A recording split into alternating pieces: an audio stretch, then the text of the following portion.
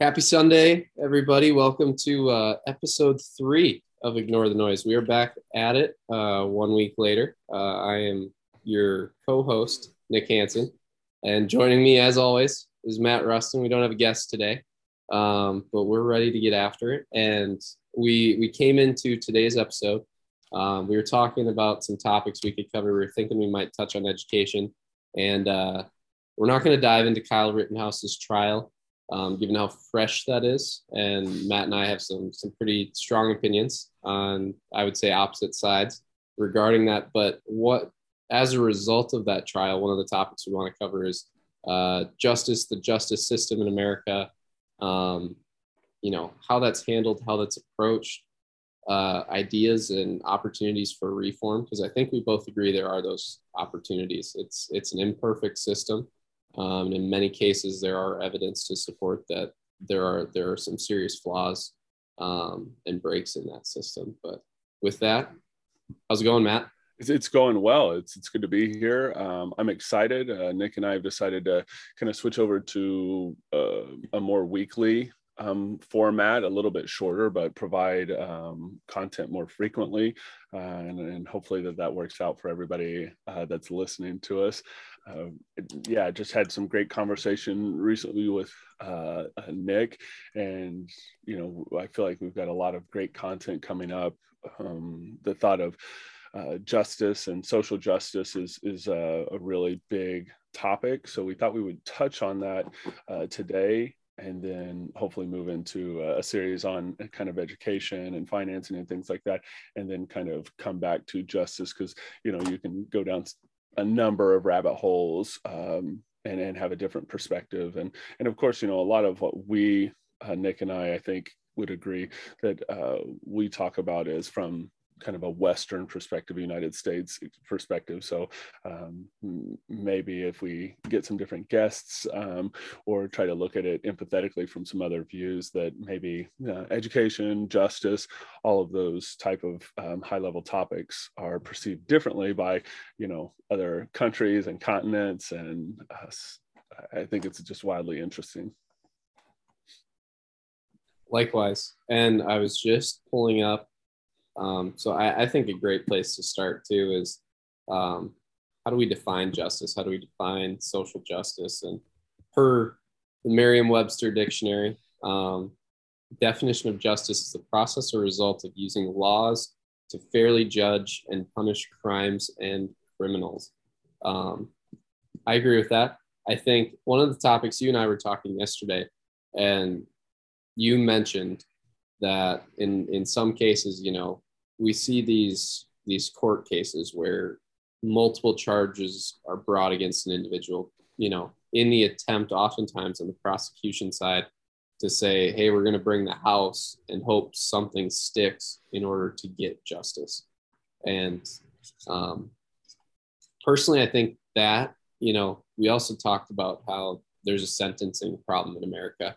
And as a result, there are people who have committed what may be minor crimes, but have gigantic sentences attached to those. And I think part of that cause is if you're trying to bring forth, just an immeasurable amount of charges, regardless of your race, ethnicity, etc., as a result of that, if that's the standard in most court cases from a prosecution perspective, you are inherently going to have larger sentences, more people convicted of crimes, etc. from there. I would agree that that's an interesting concept to consider. I think one premise that we are trying to engage here is that people will look into what we're talking about, or how we look at information, and kind of understand these topics a little bit better. Whether you agree with Nick or myself or somewhere in between, is that you go out and kind of educate yourself. And a lot of the conversations Nick and I have offline are kind of, I think, in an attempt to educate each other, think about other perspectives and other sources of information. I would say one thing I've learned from delving into kind of just the different court cases that are going on is that the state laws matter a lot, and they differ from state to state. So that's really, really important to understand. I had a little experience with that when I worked in long-term care, because here in Minnesota, the laws and statutes that help regulate that industry are very different than where I was engaged in that when my mother was receiving some hospice care in Oklahoma, and those laws and statutes and definitions are really different. And so in part, I think that that's why multiple charges can be brought, because we're looking at state charges versus federal charges, and what that means in those court systems. So in justice, I would agree. Justice versus injustice, I agree with that definition, with what they're saying. But I do want to point out something that's always kind of bugged me a little bit, is the difference between fairness, sameness, and equality. That somehow fair and equality seem a little bit more synonymous, and not sameness.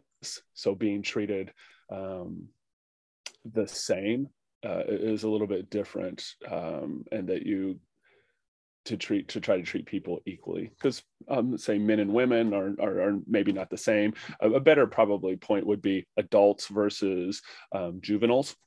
We've seen that a lot in court cases, as how people are treated before they're 18 and after they're 18, and making sure that they are being treated equitably among their peers or the context of the court case. I was going to say the same thing. I think when we talk about justice and talking about treating people equally, that's problematic versus treating people with equity and giving people same opportunities or a level playing field. Because if we were going to treat people equally, I would make the same amount as LeBron James on a basketball court, and there's no reason to pay me the same amount of money to play basketball. I like basketball, but I'm nowhere near LeBron James' level. I know that's kind of a silly comparison, but I love that one, because at the end of the day, he has a skill that is far beyond mine, and he deserves to make more money for that. Now, in the context of juveniles and adults, 18 in many ways is a subjective age, especially from a psychological perspective. My mom was a psychologist, if that tells you anything about my upbringing. But that's given me some insight, because one of the things she said, especially about males, is your prefrontal cortex is not fully developed until, mid to late 20s, depending on who you are. The older I get, the further that seems to be extending in her data. But I can agree on, say, 24, 25. I definitely think I have better judgment than I did when I was 16, 18 years old. But that's important context, because just because you flip a switch at 18, the world says you're an adult, you can go off to war, so forth, you can do some more things, but does that truly make you an adult? I don't know. And I'm curious your thoughts on that. No, I would agree as well. I mean, the decisions I made as an 18 to 25-year-old were pretty, I would even say, 16 or 15, 16 to 25. Those are really some, I would even say, destructive years of my life. And I didn't really turn my life around until I was probably like 26 or 27. So I would agree with that. And I think society is kind of changing a little bit more, whereas 100 years ago you could get married at 13, 14, 15. We were more agrarian society, and what we were responsible for was different. We're seeing that reflected in the drinking age, the consumption age for marijuana in those states that's legal. I think gambling, it's not 18 across the board for the entire United States. So I think that they are holding out that maybe 21 is the new 18, if that's not too cliche. And I would agree with that. I would agree with that for, say, war, like, being able to go into the armed services, or at least like frontline active duty type of work. I would agree with that for even voting to a degree, because I think that today with, social media the access to false information, or inaccurate information, and kind of the premise of our show is discerning that. Is that still difficult for people who don't have, as you put it, their frontal cortex kind of developed as much as it could to make some of these very, very, very important decisions? And I don't want to sidebar too much on this, but do your kids have TikTok? No. That's good, because that's a great point, I think, though, in just the power of social media, because you can very easily, within that demographic, that generation, you could have watched Kyle Rittenhouse trial live. Like that's something that, you would have had to turn on the news 20 years ago. It would have had to been on that channel, and no one else in your house would have wanted to watch that. And you would have had, everyone else would have wanted to watch that. You would have had no other option. It's amazing, the access to information, good and bad, right or wrong, miss, dis, or other, that we now have in the pockets of our hands. That's just truly unregulated. And I agree with you. I think raising the voting age, raising that age that we can go to war. We also live in a world that, from a war perspective, again, not to go down another rabbit hole, we've talked about the exorbitant amount we spend on defense, which I'm glad we have defenses. But a lot of that, we're getting so computerized, so robotic with it, that do we really need human bodies? Most of these wars are being fought with computers, with devices. Not to dive down that rabbit hole, but I think raising that age for service would be a good thing. Yeah, I have a comment on that before we get it kind of back towards justice. Is that I think understanding that while it seems like it's a governmental, the military industrialized complex is a governmental entity, I think it's something like 60% of the funds spent on that go to for-profit companies that produce the equipment and the intelligence gathering and kind of the equipment, like I said, the equipment for our armed services that you're talking about. So it is a for-profit entity, and some of these wild $10,000 hammer type things, instances within the military, are not uncommon. I mean, I just think that that's something important to kind of consider, as it's not a not-for-profit industry for sure. So back to justice. I don't disagree with that either. That.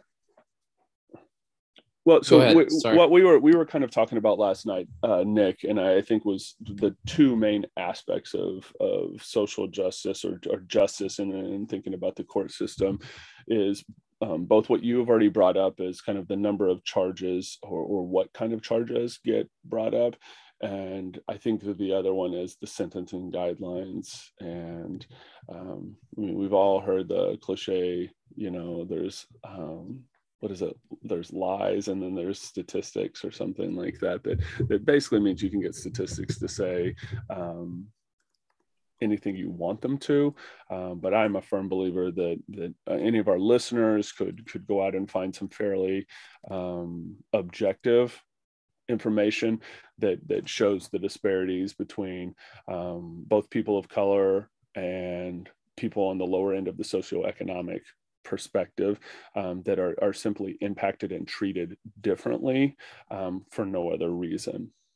So I know that's kind of where we were talking about last night, and I have a couple of thoughts on that, but I'd like to know your comments, if you think there are anything other kind of major tenets within the subject we're talking about.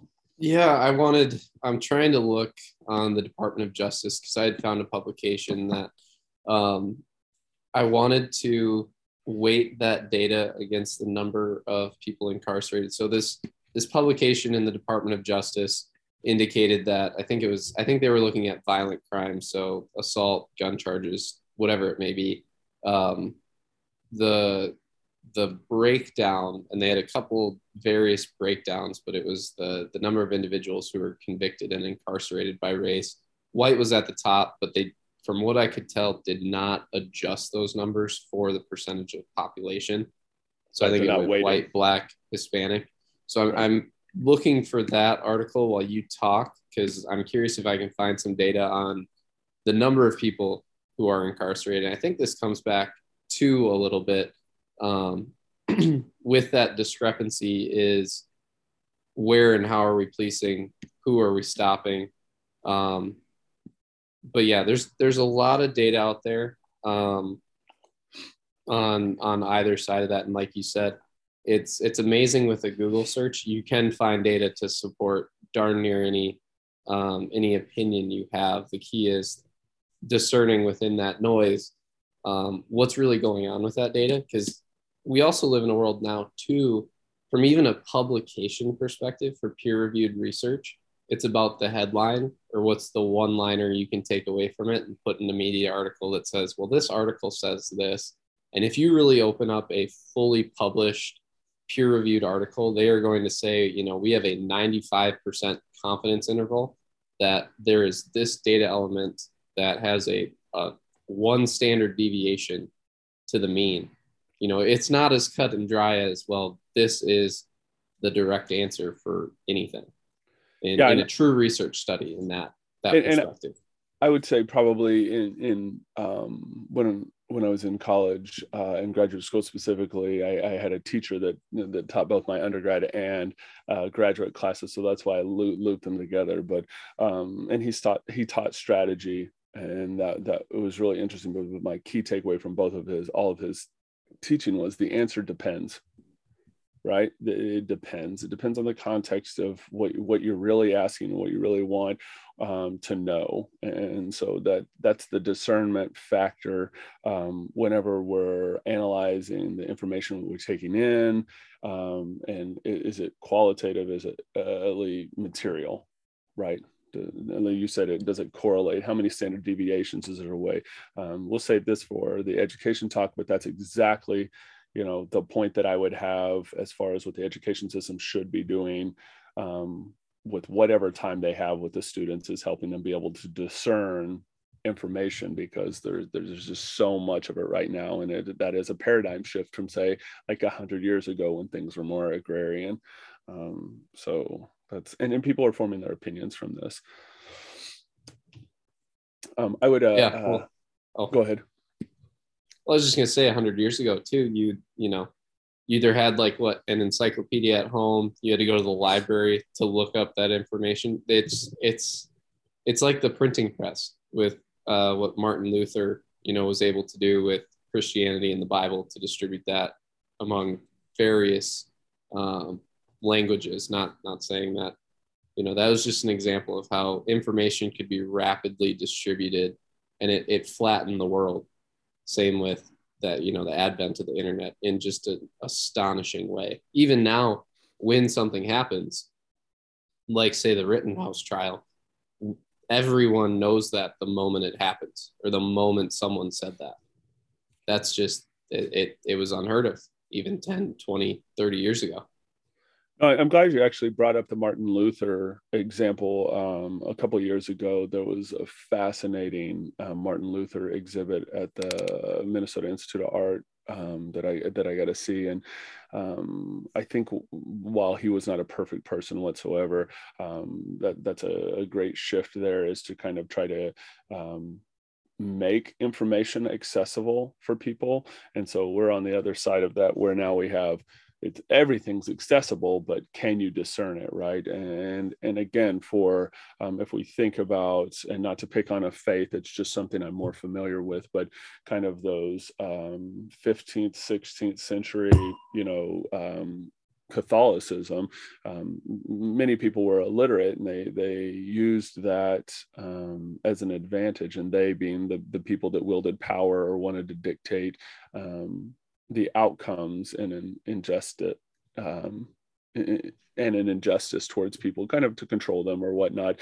And I think that we still have some of that, being able to read legalese. I always love that term, but kind of these different words, Latin, that a lot of the legal jargon that things are written in, it is hard for people to understand. I mean, even like I said, reading the statutes from Wisconsin just the other day, and about the gun rights and things like that, that's not something that I think the everyday person can just read and completely understand in context.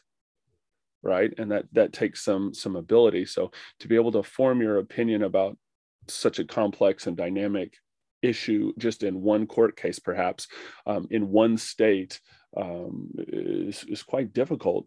So then to be able to extrapolate that on a national level, or even like, let's say like a regional level, like the Midwest or something like that, and posit something about the state of justice or injustice, that's really, I guess from my perspective, interesting that people aren't able to really back that up with a whole lot of empirical evidence. They can really tell you how they feel about it, and some people can anecdotally tell you about what's happened to them or someone they know or someone they know, which is problematic from kind of the coffee can type of game of the story changes as it goes down the string and into the coffee can. But what are your thoughts about any of that? Well, I think we're unique, and it's unfortunate with the access to information we have in the palm of our hand that more people don't use it to say, hey, what is the law in Wisconsin versus what happened in, again, we're not talking about the Rittenhouse case, but in that case as an example to say, I'm going to form my opinion off of that, not what the headline was that I saw. Because, we've seen this during COVID. I saw a Yahoo article yesterday that said 11 supplements that are bad for you, which again, taken out of context, if you take too much of any supplement, it's bad. But I mean, vitamin D, vitamin C, fish oil. It was surprising to me how many things on that list that I definitively would say have improved my health from taking them from a supplement perspective. And it was very interesting to see that okay, that opinion's out there, that feeling's out there, but if we go back to some scientific evidence or some data, even anecdotal, you know, it's important to do your own research and to go to truly the ground level. When we're talking about a court case, what does the law, what does the statute say? That is something that most lay people don't look up and aren't familiar with. And I think that's a generalization I could stand behind.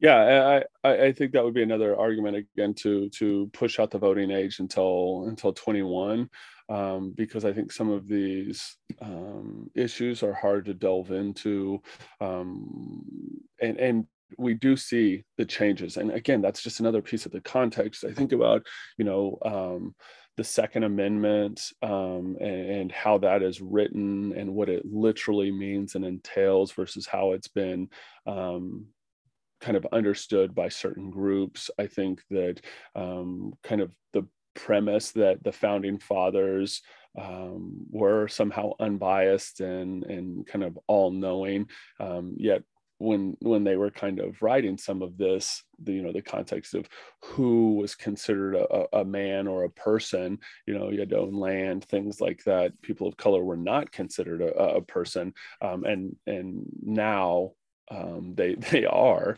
thinking about who could vote as far as women, people of color. That's not been that long ago. We don't have to go back and look, hundreds of years ago to find that out. And I say that because the people that have written laws up to this point have largely been kind of like Anglo-Christian males, and not always with an agenda to manipulate and oppress, but there are a lot of those situations that oppress people of color, not and without going, there's so many rabbit holes you could go down, but what is deemed protected class persons. And so I think that that's important, that we understand justice versus injustice and the systematic impacts of that, right? Because it's not just we want a specific judge or a jury to do the right thing. They are confined by laws. And I will say that, just again, the Rittenhouse thing, there are some articles popping up that are discussing maybe, if we don't want outcomes like this that seem to be so blatantly flawed, is that we start looking at the laws and adjusting the laws. So that kind of goes hand in hand with voting age at 21, marijuana being legal, just looking at our laws and do they make sense now? And more importantly, what is the impact of those laws across our entire community? Agreed. And again, we could go into Rittenhouse, and it's interesting regarding those laws because say I think he was a kid who you shouldn't have inserted yourself in that situation to begin with. There were law enforcement professionals who probably were understaffed for the situation, but equally there were people at said rally. Even the prosecution in his closing argument referenced all of the laws one individual broke on that night. And not saying to weigh that, but if people are going to go out and destroy property, in many ways, that's what a lot of what America is built on, that you have a right to own your property, to protect your property. I do appreciate how the original law was written, that if you own land, that's what makes you a voter. We could probably debate that either way. I know, again, with a living document, that may change. But that is an interesting thing. And I obviously, everyone is a person now, regardless. But I would absolutely say that. I mean, that every person is important and should be counted equitably among the country, and have their voices heard. I think that what you're talking about potentially is that you need to own land to be able to get a vote, but that significantly would oppress lots of people in urban areas where, or even think about corporate farming and that emergence that corporate farming wasn't a thing when the founding fathers were drafting. What do you mean when you say corporate farming? Yeah, these are just farms owned by businesses that own, millions of acres of land. So in that regard, all of the people that farm or work in that area don't really own the land. Similarly, you could say that in large, say, New York, these urban areas where renting is so big, there are a lot of corporations that own these big rental places, right? These big apartment complexes. So in that regard, having some kind of requirement to own land would exclude large swaths of the United States population, because corporations own this capital, this land capital. So that's an interesting perspective of who gets to say. And unfortunately, everyone doesn't get an equal say in this. And that's kind of the profound impact of injustice, is that even with our voting, the way that the Senate and the House are set up, that people in more rural states have a larger percentage say in what happens in the country than people in more largely populated areas. That's not debatable. That's a fact. And you're weighting that by how much someone's vote counts in New York City versus, say, South Dakota, relative to the population. I always like, New York or LA, especially, in California in general, versus like Wyoming, your state, South Dakota, to be able to, those persons' votes in those more rural states.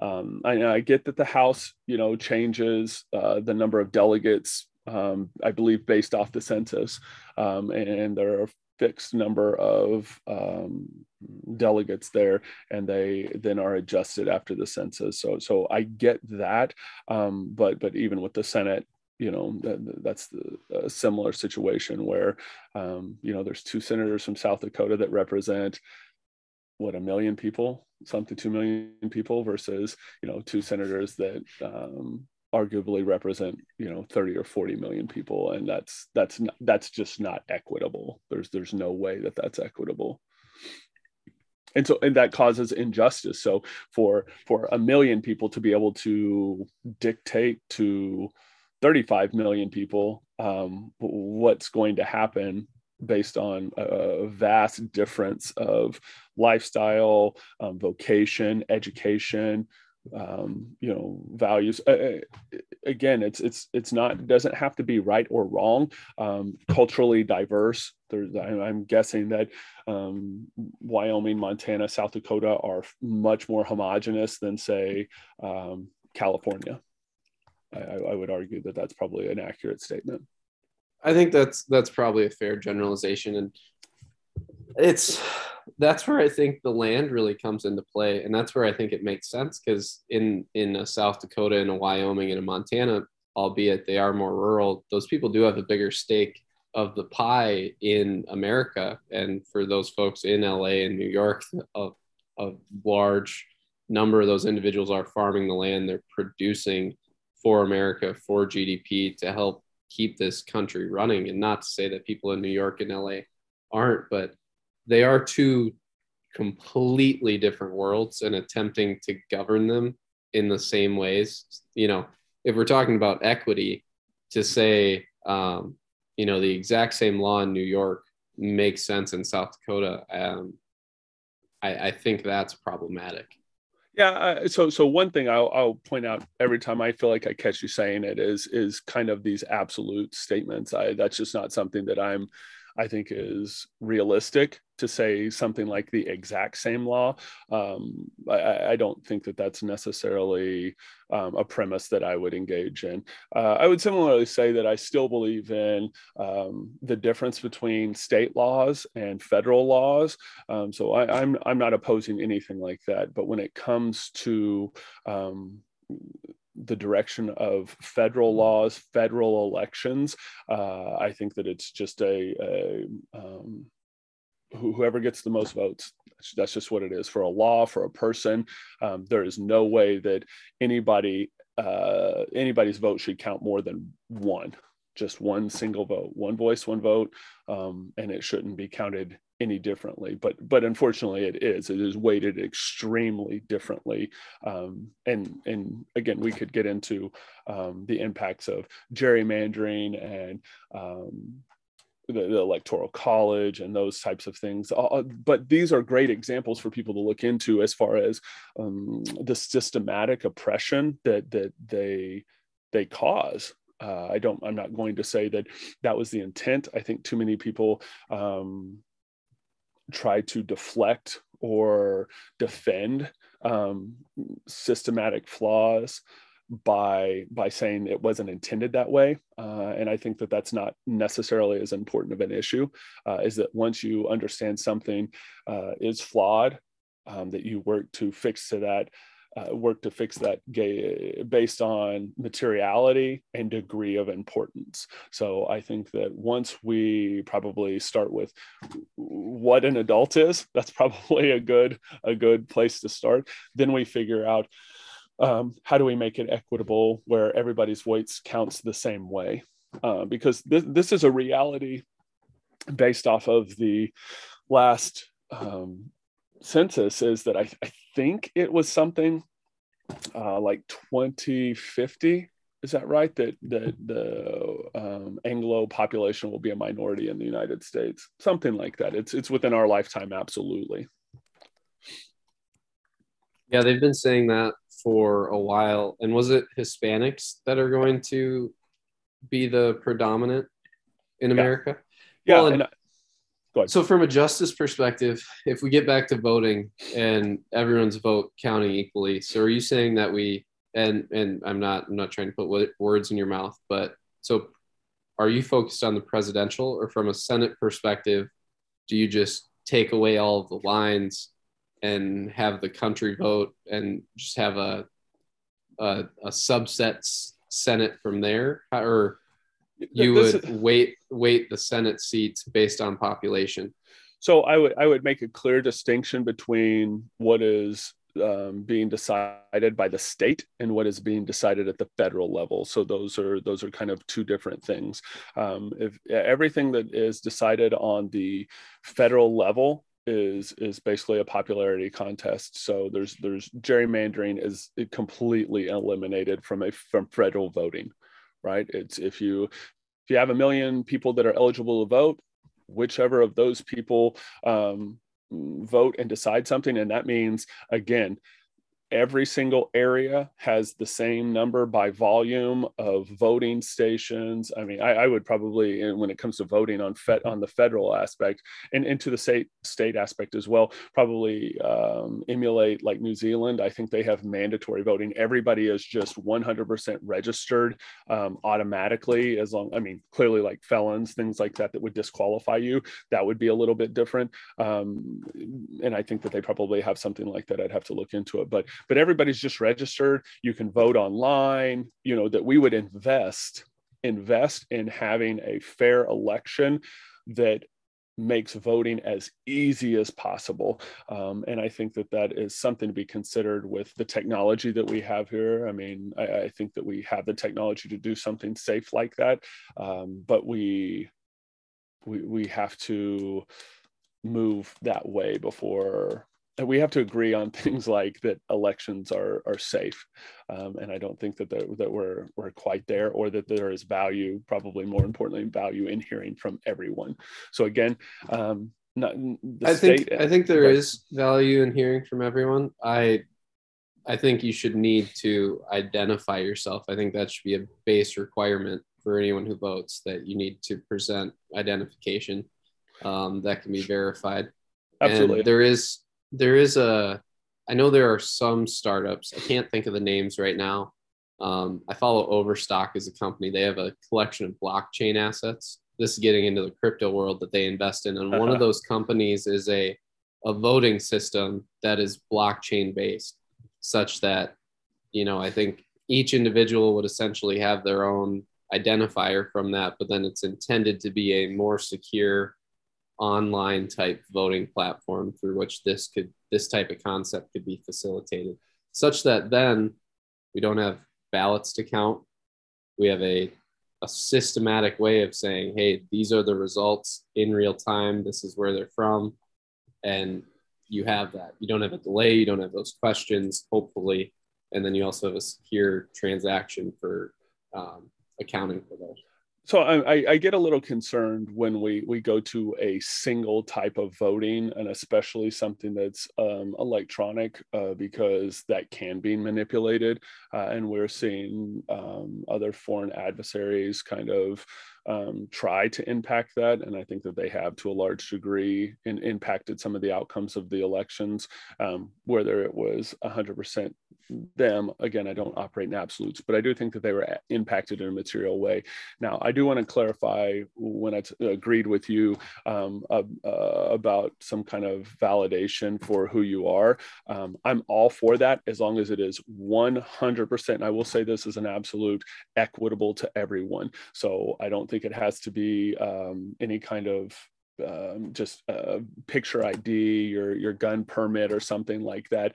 I think that if you go to anything like that, then these communities that have traditionally and demonstratively oppressed people of color as far as their voting ability, they would have to, you know, I'm going to Uber everybody to register. I'm going to, or again, the automatic registration. I don't know.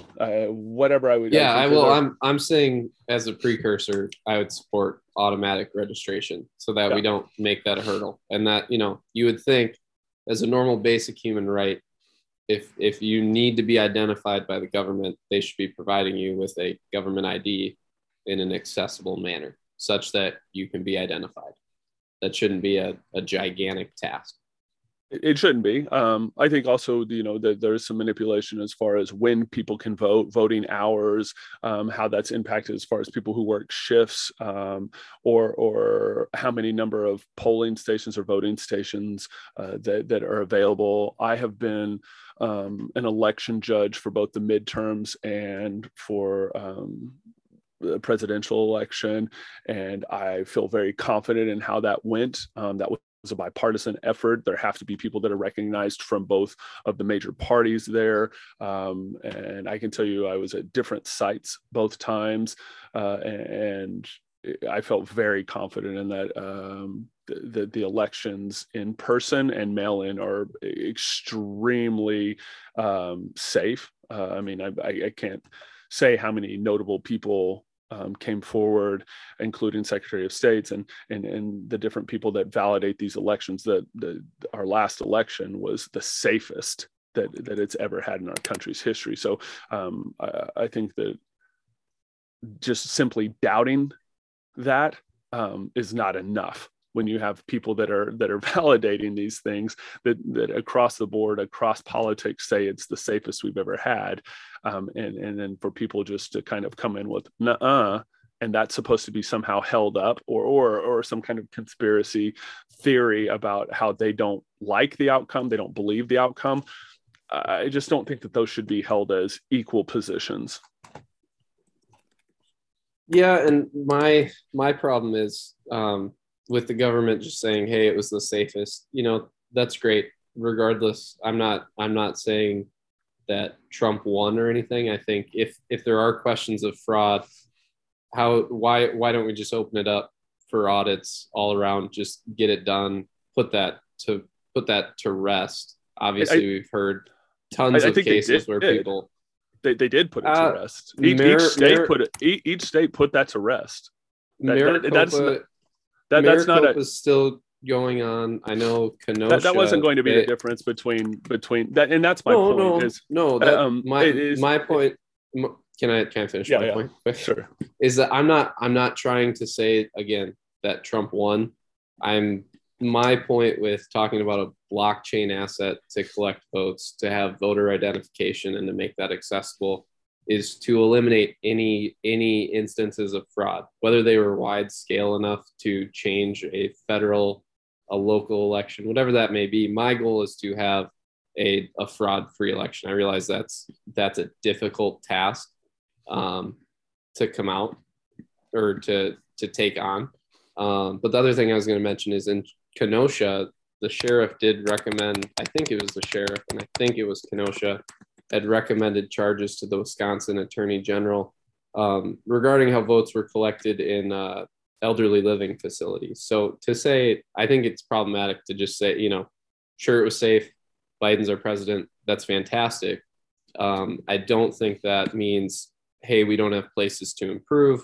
We don't have instances where we can take a look and say, hey, how do we prevent this in the future? Because I think in order to build that trust on both sides, that's what we have to do.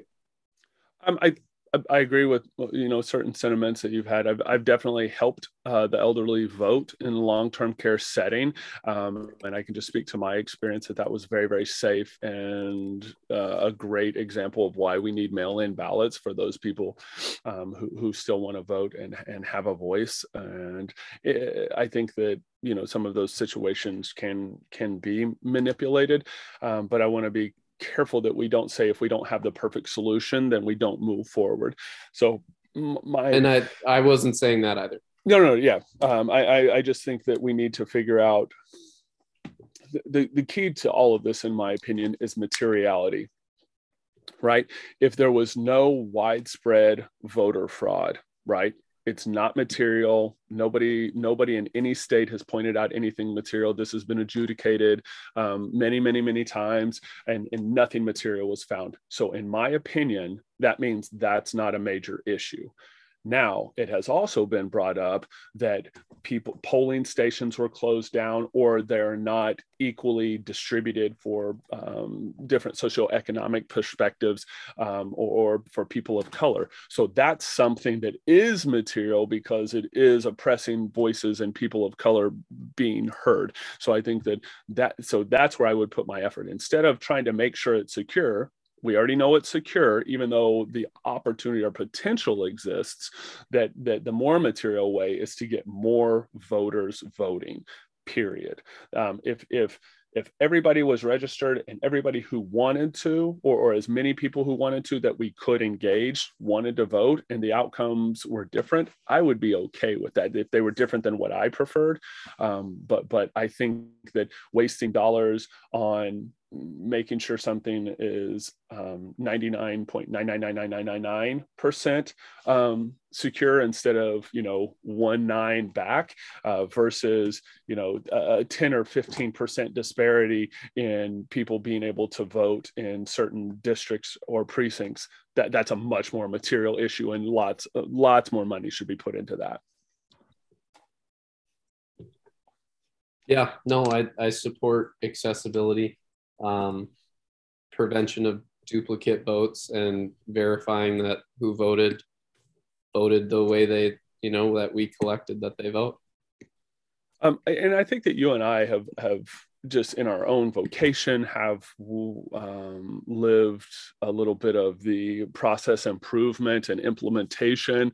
And so it's not as easy as people might think within a business, just a single business, let alone on the national scale. These are not easy endeavors like, hey, Nick and Matt came up with a great idea, and in 6 months it will be different. I think people need to understand that both what are the material impacts that are infringing on all of our freedoms and ability to pursue a quality of life and happiness, and two, how do we get there and what does that take? And part of that, again, and that's why I think our next series, I'm so excited about education, is because I hate the idea that like kind of poor people of color are the dredges or the people bringing America down, when I think that it is more so probably. Who says that though? Because I'll admit, as a conservative, I don't. When people say that represents conservatives, I hear the other side of the aisle talk about race in that context more than I do on the conservative side. And what you will, claim that Trump is a white supremacist. Say what you will. I don't think he necessarily was fantastic at breeding unity. I don't think Biden's fantastic at breeding unity. I really hesitate, because this idea that conservatives as a base, are inherently racist. I will gladly recognize, there are social issues. There are some disparities, things that, as you've mentioned, it's been 150 years of a country developing, infrastructure being built, that we have to undo. And that's no simple task. But I just want to be clear. I don't think it represents a conservative voice or position by any means to say that minorities, anyone in that bucket, is a dredge on society. I just want to say that. I'm not saying you were saying that, but I just wanted to throw that out there. Yeah. So one thing, and I think I've mentioned this in an earlier podcast, I would consider myself in recovery. And so I don't drink or take drugs anymore. It's been like 14 years since I've done anything. Congrats. Like yeah, thank you.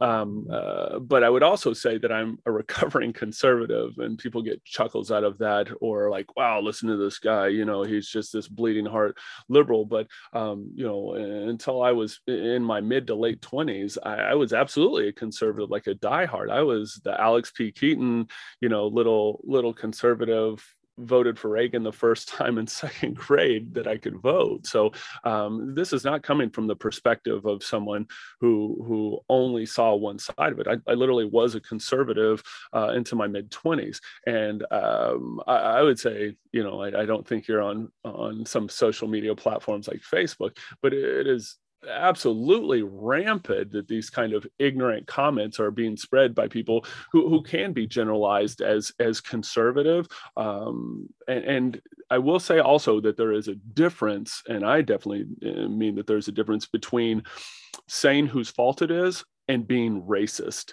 right? So I think absolutely a conservative tenet is that minorities or somehow people from other cultures are a dredge on the social system because they don't assimilate into kind of the Anglo-capitalistic lifestyle that is kind of exemplified in America. I don't think that means that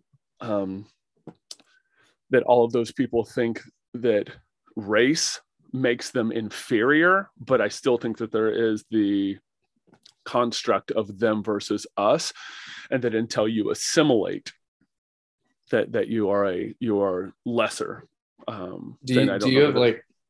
and this may be, do you have a high profile conservative that has shared that viewpoint? Like, I'm just curious to find out where Yeah, I mean, you're seeing this, because the best example is absolutely Donald Trump when we had the protests saying they will not replace us, and then there was like the conflict with where Donald Trump, and these are self-professed white supremacists, where Donald Trump equates those protesting systemic oppression as somehow equally bad, and that these white supremacists are somehow really they have really good points as well, and good people, I believe is the term he used, and that's simply unacceptable. So that's about as yeah, high profile as you but get. that doesn't again. So Trump, yes, ran as a Republican. He served from 2016 to 2020. I think it's irresponsible to say that, he represents a tenet of conservatism, because as we talked about yesterday, for 2024, I am hoping for a DeSantis card. I know plenty of people who want Kristi Noem to run, problematic as that may be. I much prefer DeSantis. Trump, I think in many ways, won because he was the antithesis to what a typical politician was. And with that, he brought a lot of baggage, including how he speaks, how he acts. And there are a subset of, you call them conservatives, it's far right. It's the same split, just like on the left, with the squad and what they want to do, versus some of the more centrist and moderates. But there are people that are all for that, and I don't think when talking about the majority of conservatives that is in any way what people think. I think having a fair immigration system, that's one of the things we saw with the border crisis we have, with the handling of Afghanistan, the mishandling, I should say. I've worked with individuals who come through the legal immigration process, and to see that type of just disregard for the laws that we've written for people that had to go through a 10-12 year process to become an American citizen, that is an important and valuable thing to them, that when they see the complete opposite happen, where people can just walk in and not do any of that work, not have to take the steps that they did, it feels disrespectful to them. They're not, I don't know how you could support that. If someone wanted to leave America and immigrate to another country, you would have to follow their legalities for doing that. I'm sure there are some countries with some semi-open borders, but they'd want to know who you are. They have rules and laws and a process for how you can become a citizen there. I think that makes total sense in America. I don't think there is this judgment that someone who doesn't assimilate, though, is somehow bringing America down. That's what makes America great. People come to America for the opportunity because, wherever you're coming from, America, that was the American dream, that you can make something of yourself. You're capitalistic. There's freedom. I just disagree. Well, I would say that firstly, Trump is not any kind of fringe candidate. He's still, from what I can tell, in complete control of the Republican Party and dictating a lot of who's being elected and what's happening. He'll absolutely run in 2024. I don't see anybody even close to him. DeSantis maybe, but he's way back. So the idea that Trump doesn't represent the conservative party I think that's a misnomer at best. And if I don't even know what the equivalent to a Trump on the liberal side would be, but I would use all of my power to disavow that person. I can say I cannot even fathom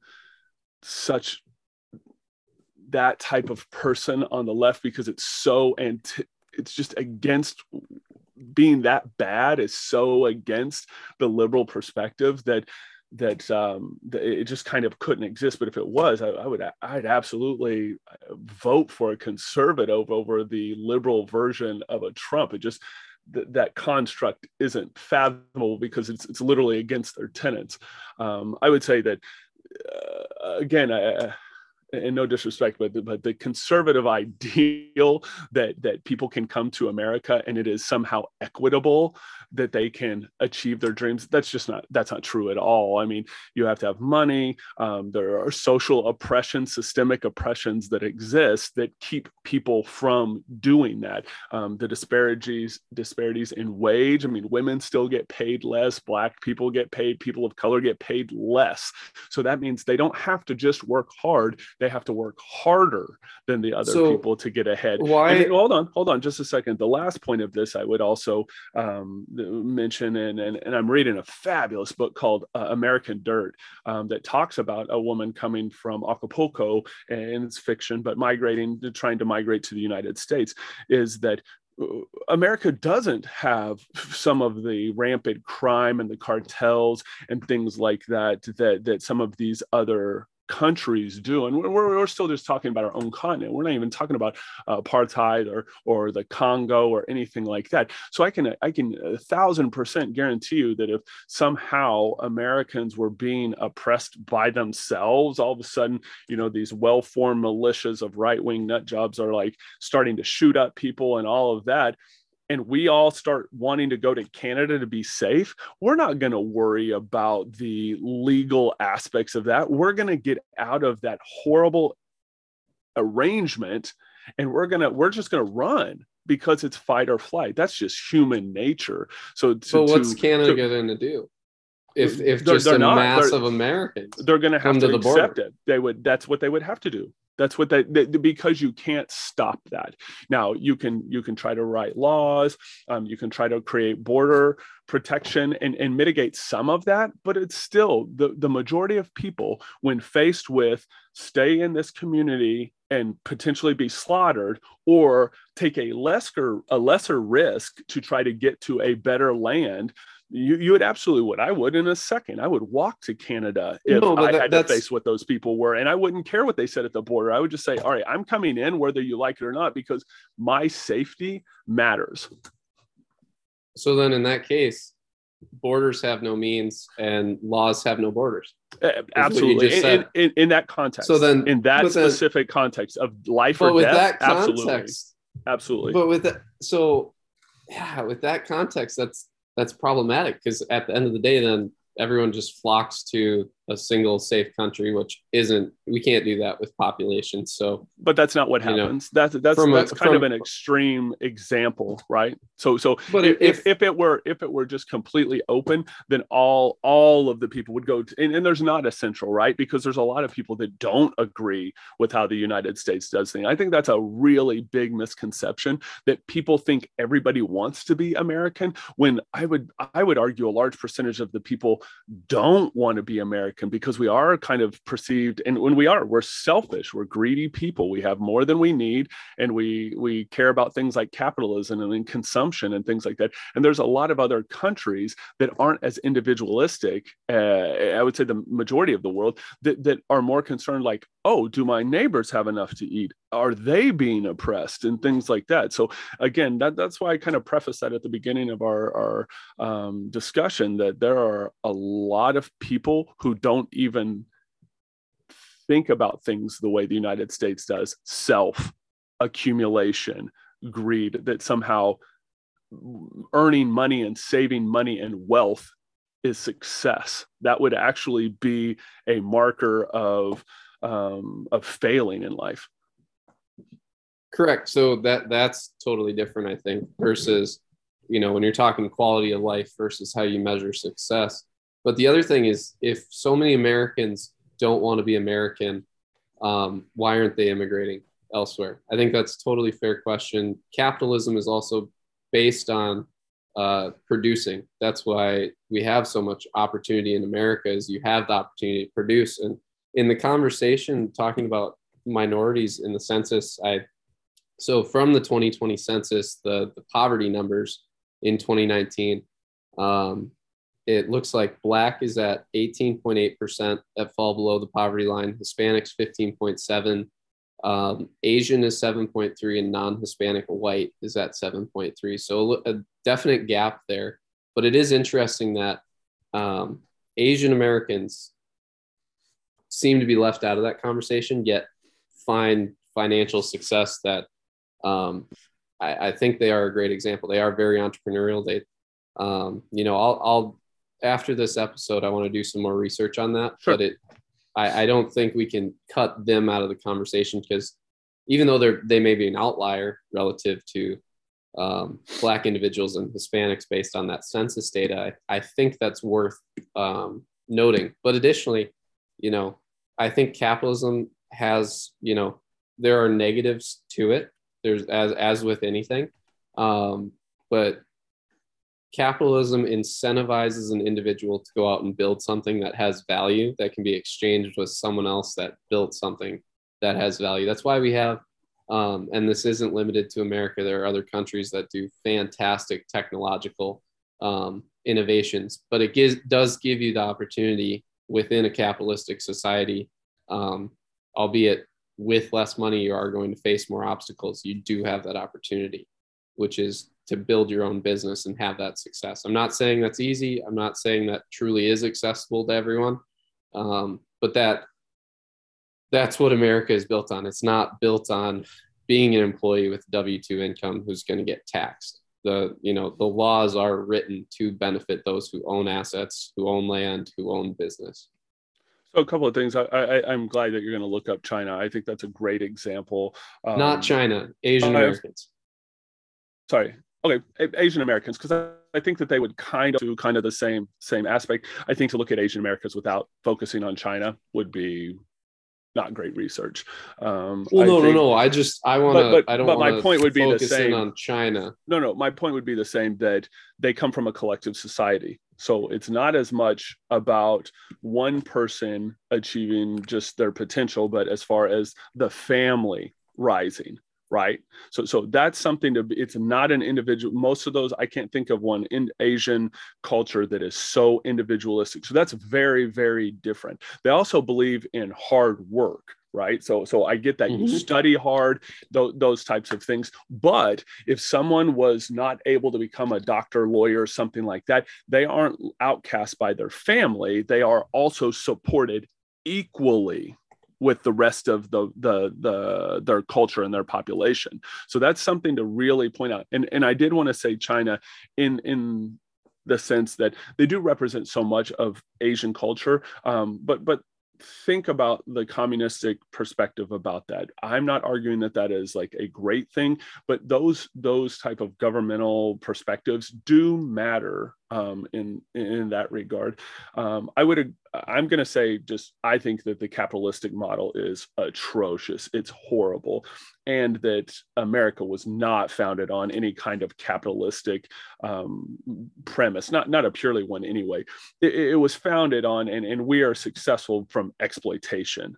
Right. We came in and stole a lot of resources, and you could do that same model. I could come to South Dakota and just steal all of the natural resources, or many of them, become rich, and then say, hey, don't the rest of you want to be like me? That's what happened. That's 100% what happened. And I don't believe necessarily in absolutes, but that's absolutely what happened. Now, did the Industrial Revolution, and did that also put people in a good opportunity or situation to take advantage of that? Absolutely. With steel, mechanization, automation, things like that, absolutely. If you stole a whole bunch of money and could exploit labor and the population to achieve your goals, absolutely. But that's a false narrative to say that is the American dream. I think that also we need to reevaluate what the equation should be, and I'm not sure what the term would be, but it would be something like capitalism, but instead of profit being the highest outcome, it would be like social welfare, but not like in a purely socialistic or communistic perspective at all. People can go achieve their potential, but others aren't left behind or exploited. I think that's a big misnomer. I think, to be quite honest, capitalism continues to exploit via employees. If we want to make exploit who? Employees. If you think about corporations. I mean, capitalism is built on exploitation. I would get rid of it. It's horrible. I would become a business owner, and that's okay. have two different solutions there. I wanted to ask, so from the capitalistic welfare or social services model, what do you think of Norway? And have you ever heard of Mark Lohr, who built Jets.com and worked at Walmart? He's working on some sort of new community that I'm looking it up. I haven't heard of the person. I don't know. I know I had the opportunity to work for like a company at one point that was an ESOP, which basically what you kind of earned or how you contributed, how long. Yeah. Yep. You get that stock option. Well, you become an owner based on what your role is, and so I like something like that. I like a more equitable distribution of the profits. I think that the most classic example is like Amazon and Jeff Bezos. You know, if he should be rewarded at a higher level than just maybe a warehouse worker. But for him to be able to accumulate that kind of wealth versus the other employees in the warehouse, I would never run a business like that. To me, success is, and I bring this to the table when I show up at work every day, is that my success is not about getting my goals completed as much as it is about making everybody else be better and helping them be better. It's kind of like everybody trying to be an MVP. Right? You didn't have the most points necessarily, but you made everybody else around you better to achieve their potential. That I'm all about that. I think that also we need to be careful when looking at some of the Scandinavian or Nordic countries because there are variables about those that are resources, population size that cannot be emulated. I think that not just economically, but we can look at it as far as like guns and violence and things like that. When you have a population that is isolated or the answer is it just depends. Is there a correlation? Is it strong enough? Is it direct enough to really be a good analogy? Or is it cherry picking? Is it an outlier that doesn't really make sense? No. But the point I wanted to make within it, because I recognize that one, spanning the geographic regions in America, the demographic differences, there are a lot of variables there at play. And if we look at Norway as having some success in that model, I wanted to bring it back actually to fiscal responsibility, because when they discovered oil in the North, I think it's the North Sea, in Norway, they took that money and invested it. So they have 500 billion sitting in a trust now for the government to use. Mm-hmm. Which provides them that ability to spend on those social programs. I wanted to contrast that with our ability to devalue the dollar in America by printing it by the trillions. I don't know if they have any kind of commodity-based currency policy. I know when we moved from the gold standard to fiat currency, that's a big deal. For some people. To me, it's just, again, as we talked about, it's not the material issue. I think the how do you eat a whale, right?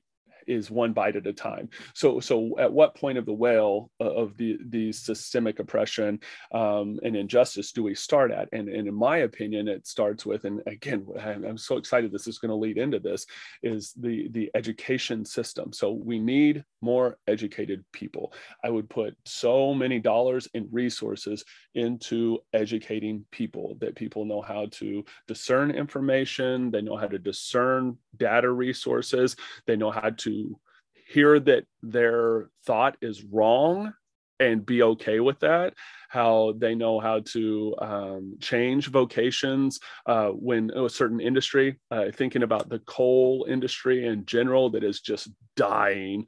It is absolutely dying. And that we don't need to artificially support that or subsidize that so that people can have their lifestyle that they're accustomed to. So because I think that that's going to happen more rapidly. I can tell you I've switched industries, I think 4 times now.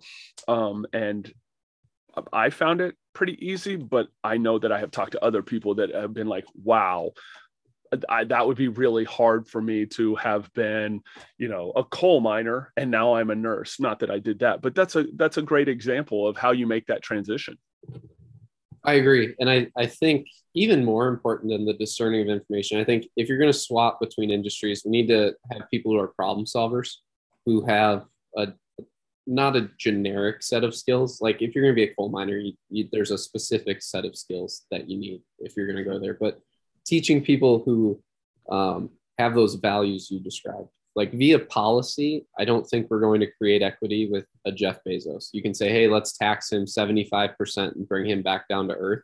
I think raising up the next generation to have more of that responsible business model in mind and encouraging them to go out and do that, where, hey, create something that you share that equity and that wealth with the people you build it with, share that with your community, et cetera, is going to do us a lot better than saying, I think it was Elon Musk. He sold it might have been $11 billion of stock, and he tweeted at Bernie Sanders and asked him It was if he about wanted 6 him to sell billion. more.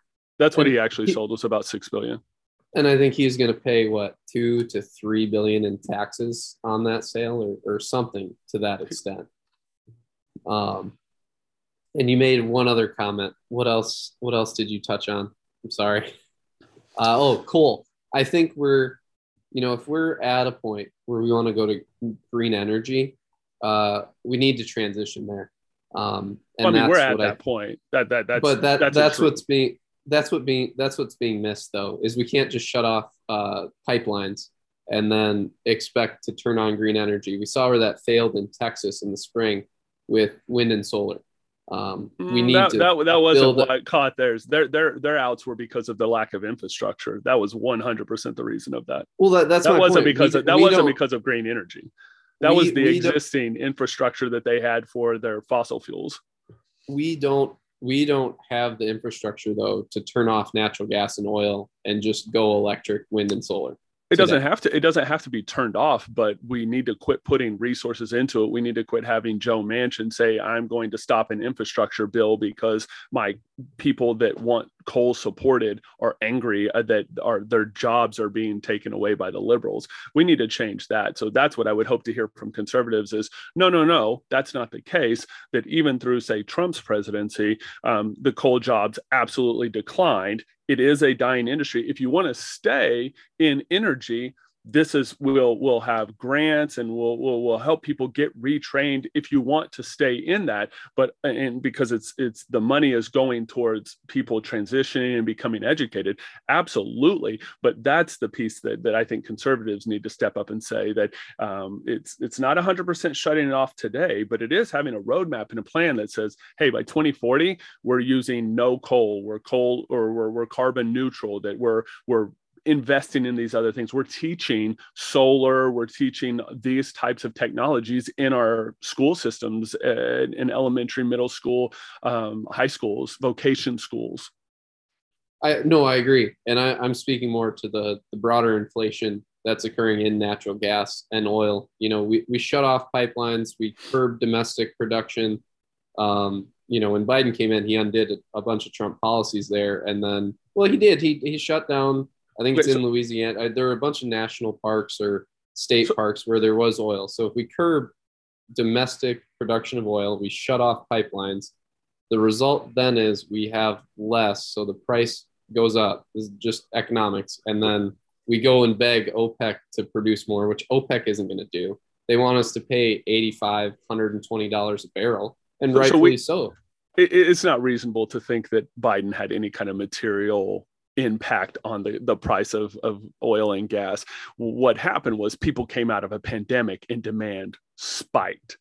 That too. No, not that too. That's the most material perspective. And that's the point that I think conservatives get into is, hey, what about this other thing over here that doesn't really matter, but I'm going to hold on to it. And I'm going to hold it up as a false equivalent to Biden shutting down some random nuanced niche pipeline production. And that it just simply does not account for the rise in demand from everybody else driving. I would also argue that, and we hear this more from conservatives, in my opinion, I haven't seen it where liberals are complaining, that somehow you want the gas and oil and coal industry to do extremely well financially so that they can support these jobs, but you get pissed off when the prices of those things go up. You can't have it both ways. You can't have $100 crude oil and $1.50 gas. Those don't, that's not a reality. No, I know.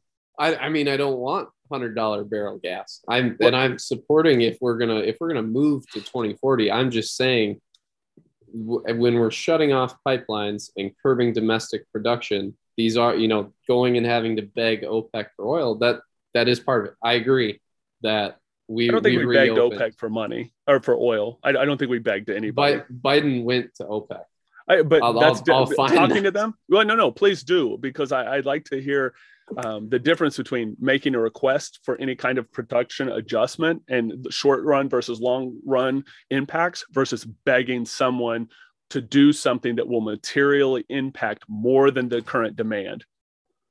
And I would argue that we're seeing the outcome or the externalities of this demand, because, and especially Minnesota is number one, is in these COVID breakouts. Everybody thought or many people thought that it was safe to go travel. And so they did. And now the infection rates are up again because they went and traveled. And here we are again. So I suspect that if the numbers keep rising, we'll see a dip in the price of gas and oil because the demand will be so much lower, because people aren't traveling because, so many people are in the ICUs again. Yeah, I saw that Minnesota was having a spike. Luckily, South Dakota's remained pretty flat. I saw an ABC6 article on Vermont too, where they did mention that college kids that were unvaccinated and they didn't have enough people with natural immunity in Vermont, which I got a kick out of, was contributing to their spike. But yeah, it's sort of what they predicted with Florida having the spike, July, August, that it was going to be flu season-esque up here. I'm actually in Minnesota right now, so I put myself in harm's way, I guess. But I don't know. I always like the comparison to South Dakota staying flat in a state that hosts like Sturgis, where 300,000 people came, and I was there, in the pandemic, seeing the Badlands, felt like that was a safe option to travel in that moment.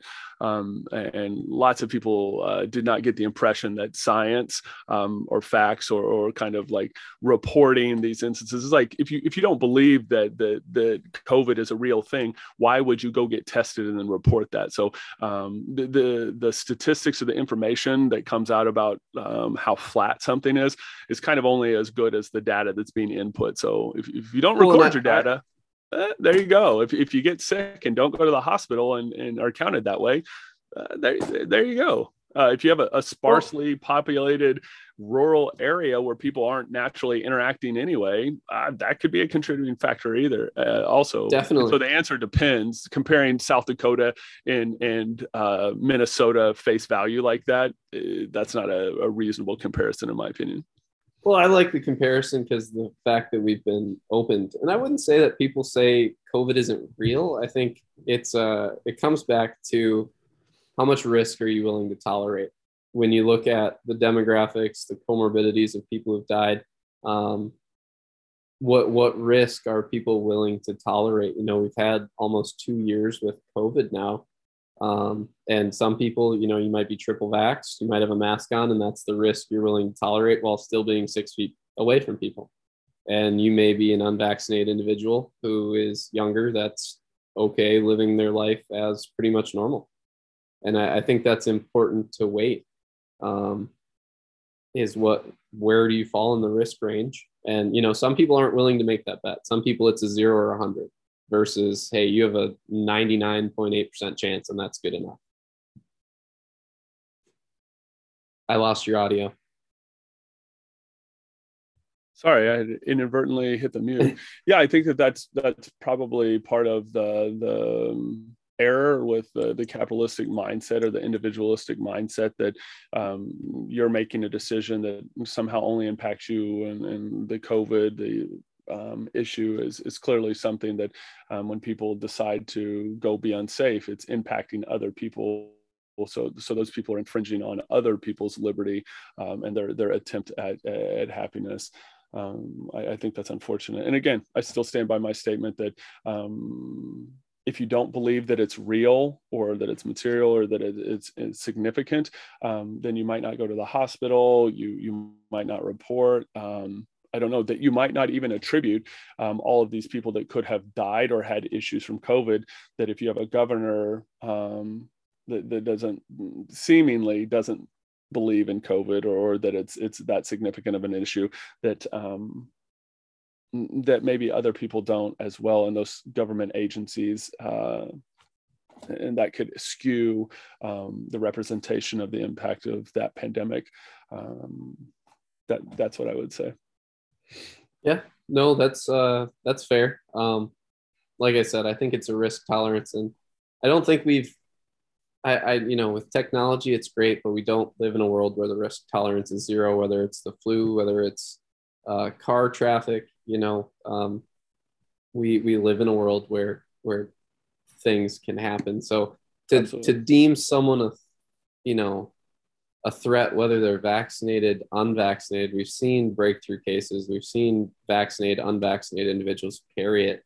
I don't know. At some point, I think if masking, lockdowns, vaccinations aren't getting us what we want, maybe we're looking at the wrong thing. The definition of insanity is doing the same thing over and over again and expecting a different result. And, if we're not curbing the spikes to a degree that we want, we did the full lockdown, we're vaccinating individuals, maybe there's something else that we need to take a look at. The other fantastic thing too is with Pfizer and Merck, we have these pills that are supposed to guarantee severe hospitalization, so that one would hope, if and when FDA approval comes through, that pushes us to the next horizon, that we can start worrying about whatever the next pandemic is going to be.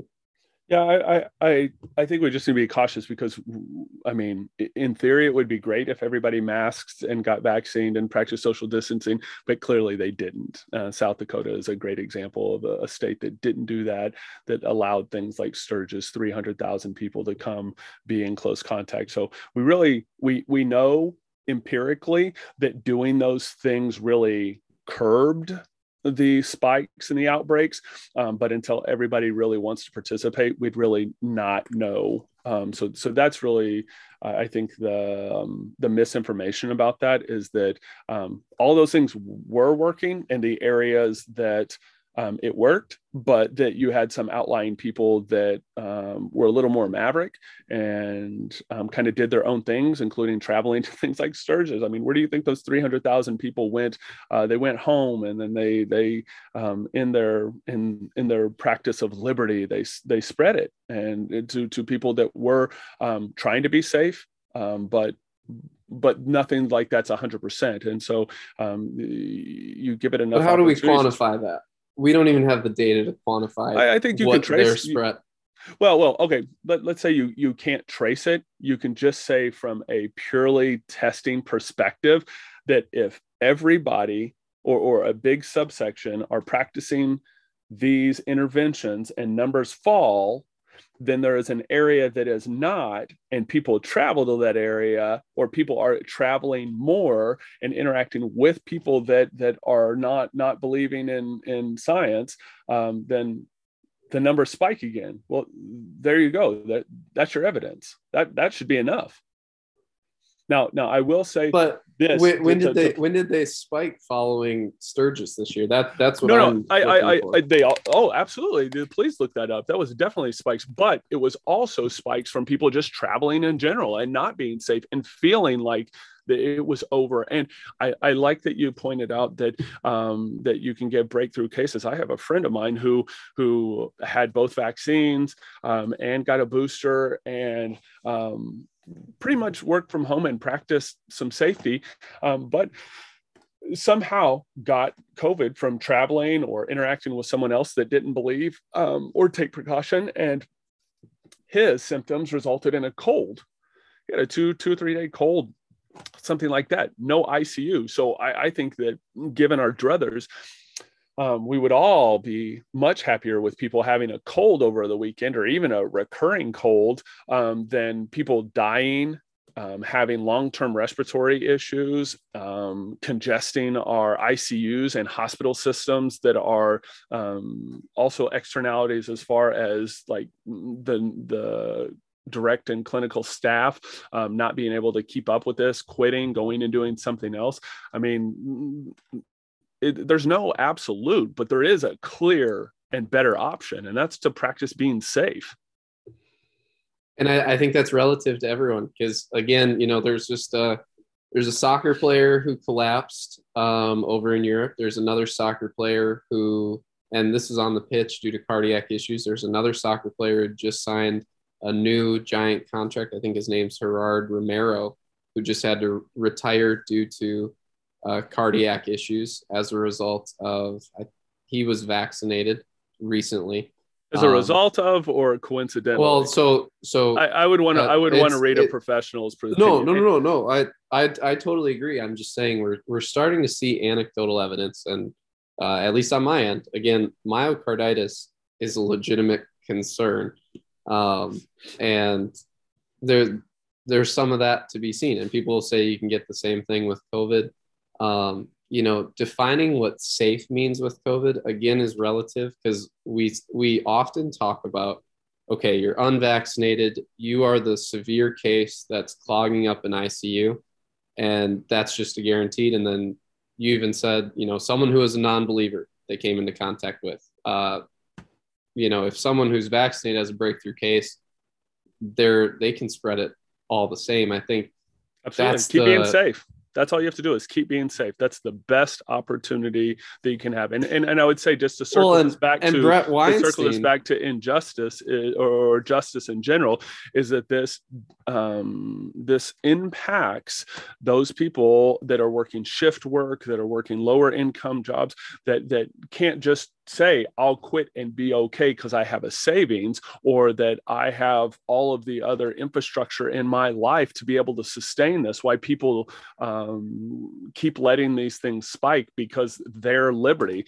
So the service people that are out there serving in restaurants and hotels and things like that, those industries are being devastated because people won't take natural precautions. It's not that if you wear a mask, take medication, practice social distancing, that there are no negative impacts. It's just that there's so much less than just going out and doing whatever you want, that it's not even a close argument. So to frame it that way is not really responsible.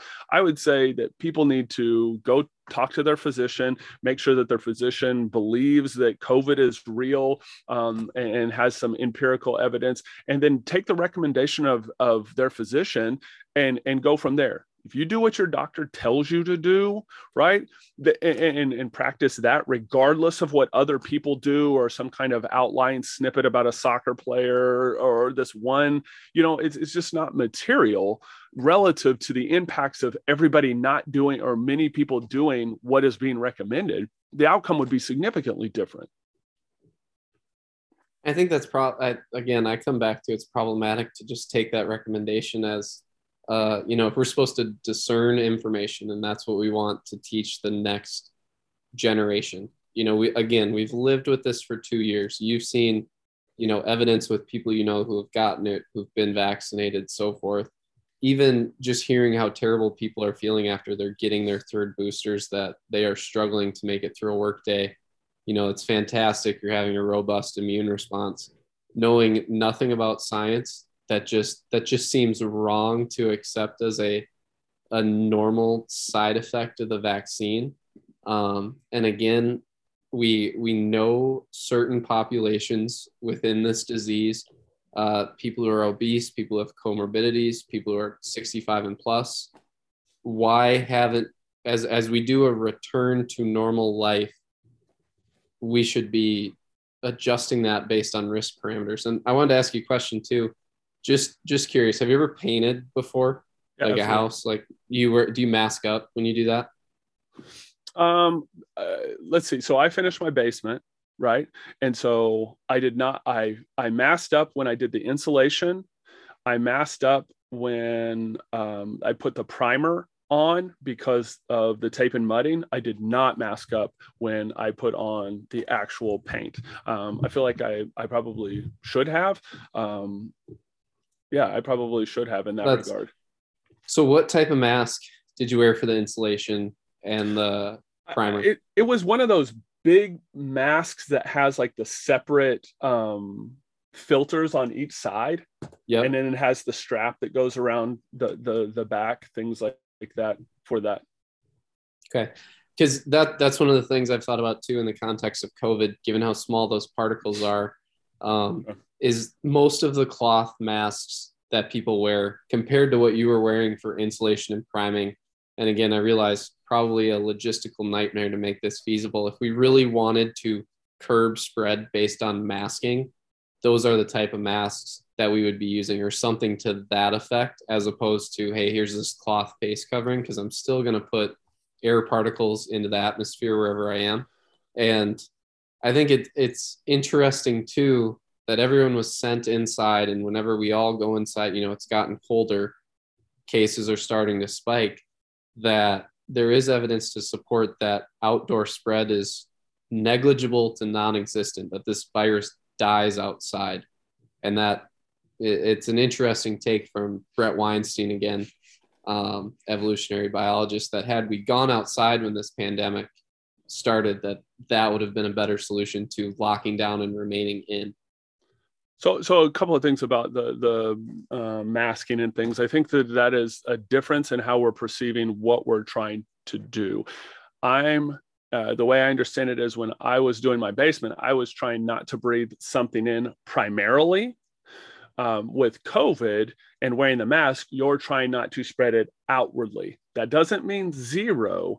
That just means what has, again, a material impact and what's scalable. How can you get 330 million people, or how many ever people are out in the United States running around?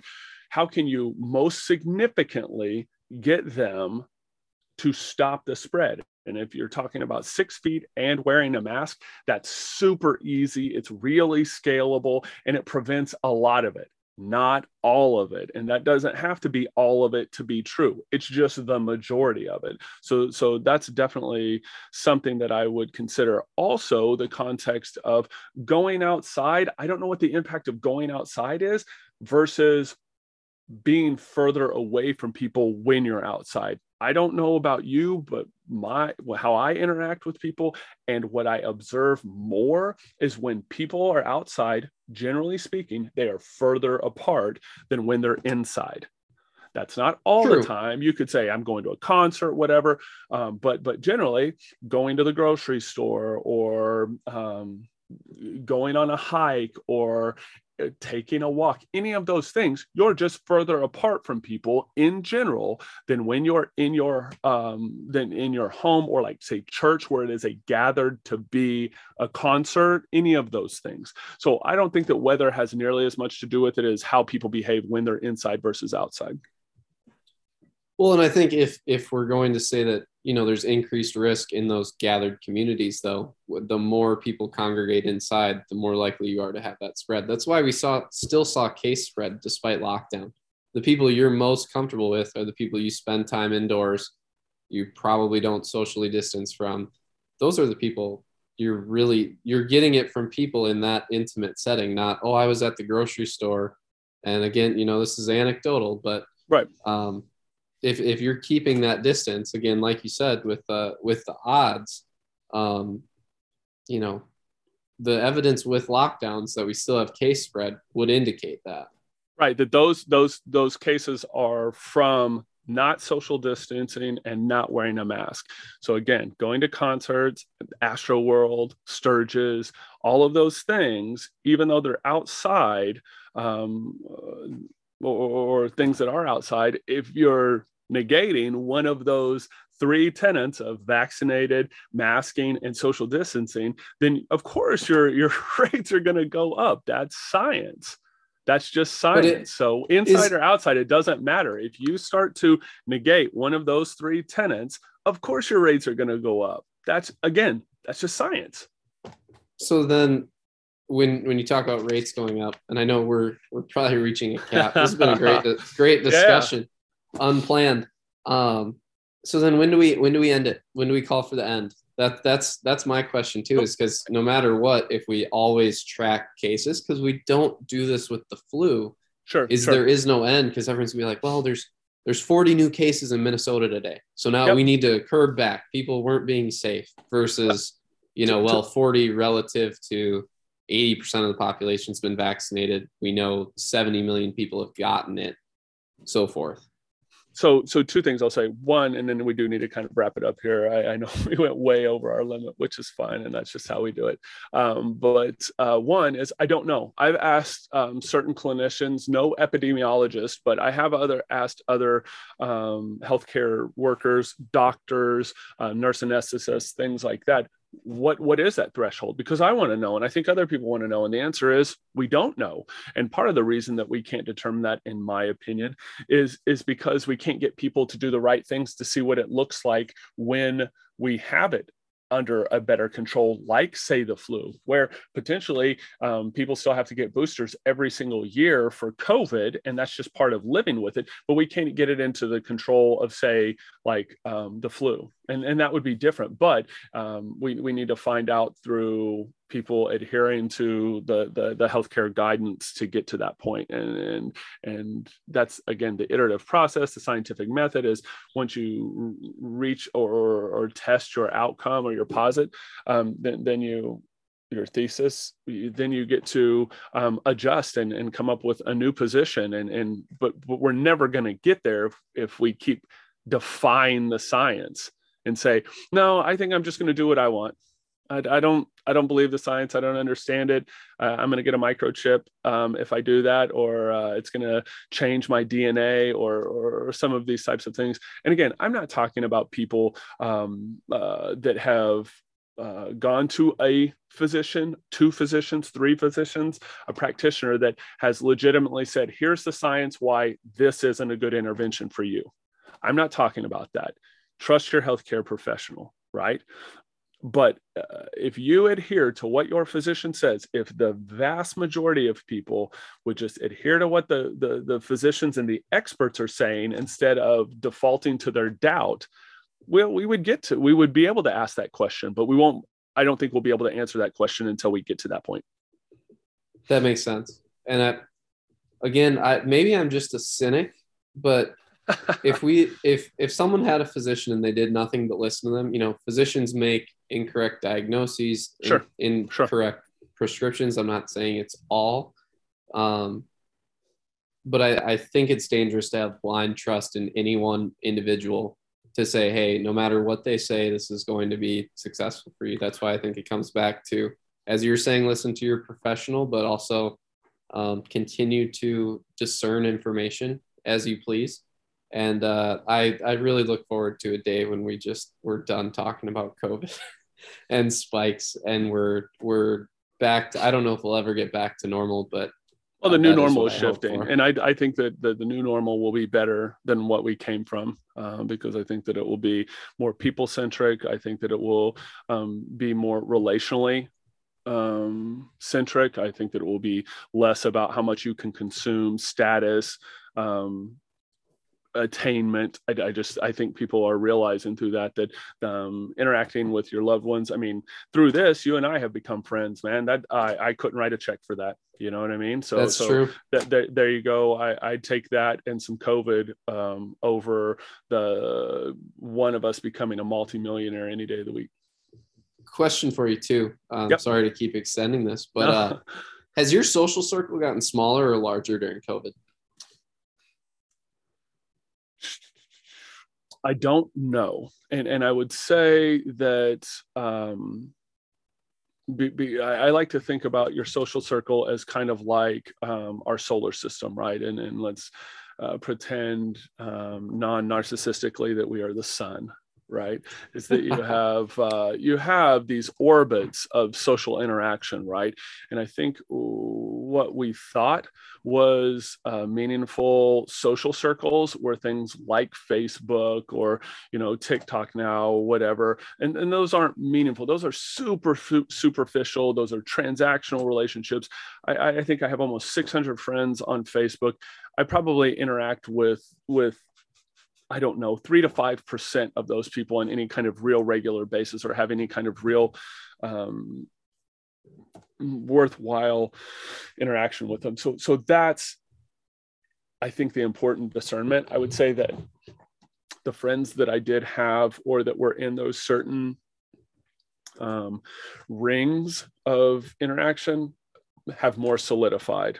So the friends I was close with, I'm closer with, and people that were probably on the fringe either kind of stayed out there, or I cut loose. To be fair, I cut loose a lot of toxic relationships because of things that they believed that the thought just crossed the line. And this isn't, I mean, clearly, Trump isn't Trump isn't a defining principle for me. It would be kind of like, if you voted for Trump, fine. I disagree and think you're wrong. That's fine. We can be friends.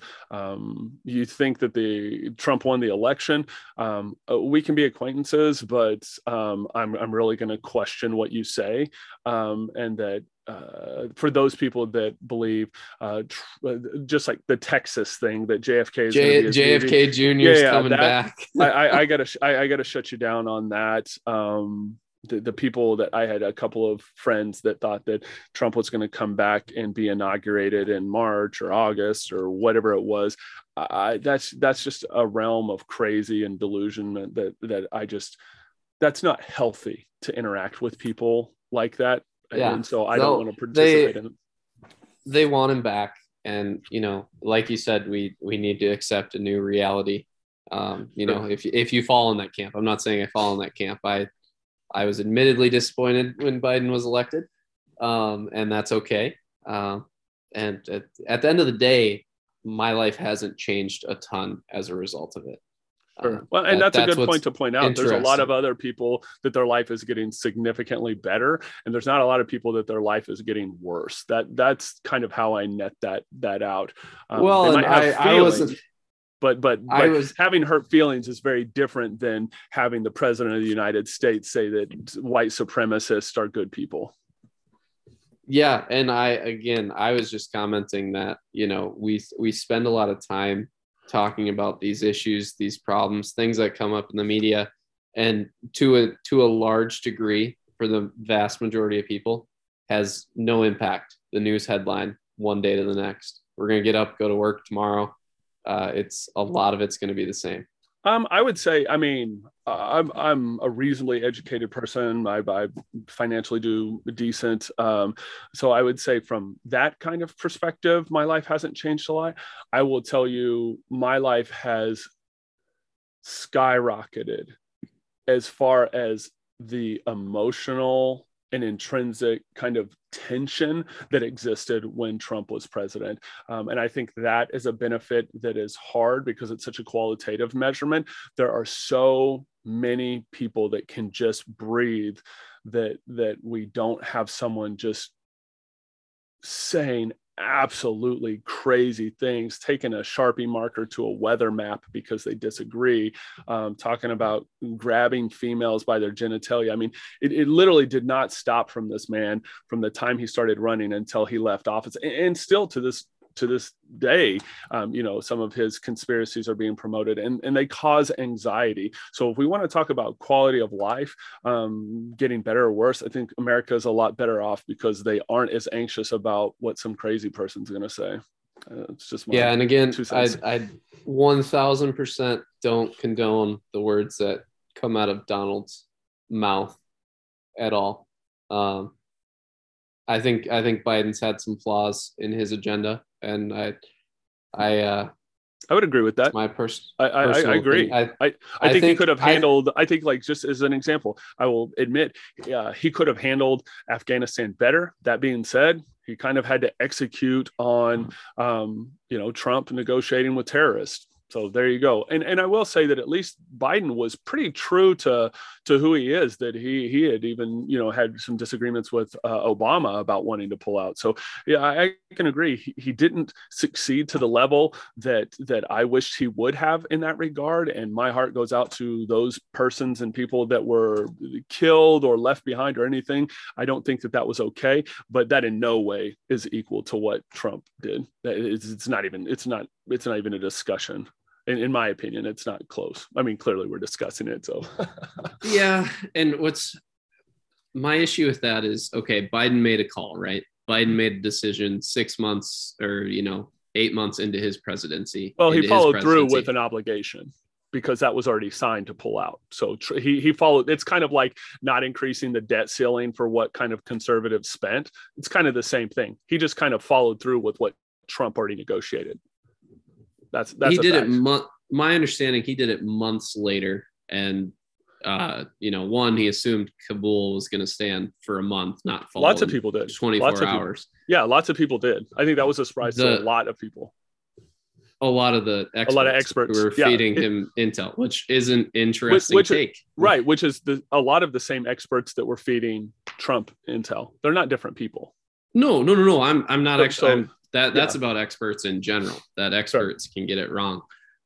It's just disappointing to me that we left all that equipment, that we hung allies, we hung young men who were serving there sort of out to dry, regardless of who was in the driver's seat. But that wasn't a Biden thing. That would have happened if Trump would have been in office. That's how it was negotiated. It's the same thing. They weren't going to bring all that stuff back.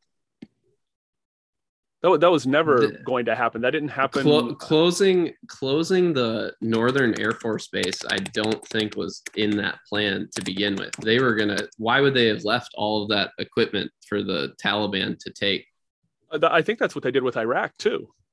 I think all of that equipment got left because the cost to, and when I say cost, I mean the cost not just financially, but to persons to kind of move that stuff out. That stuff didn't get moved over there in a weekend to kind of dismantle Correct. And move that infrastructure. That I think that is definitely not any part of it, because we're removing our presence. We're removing our responsibility in that area.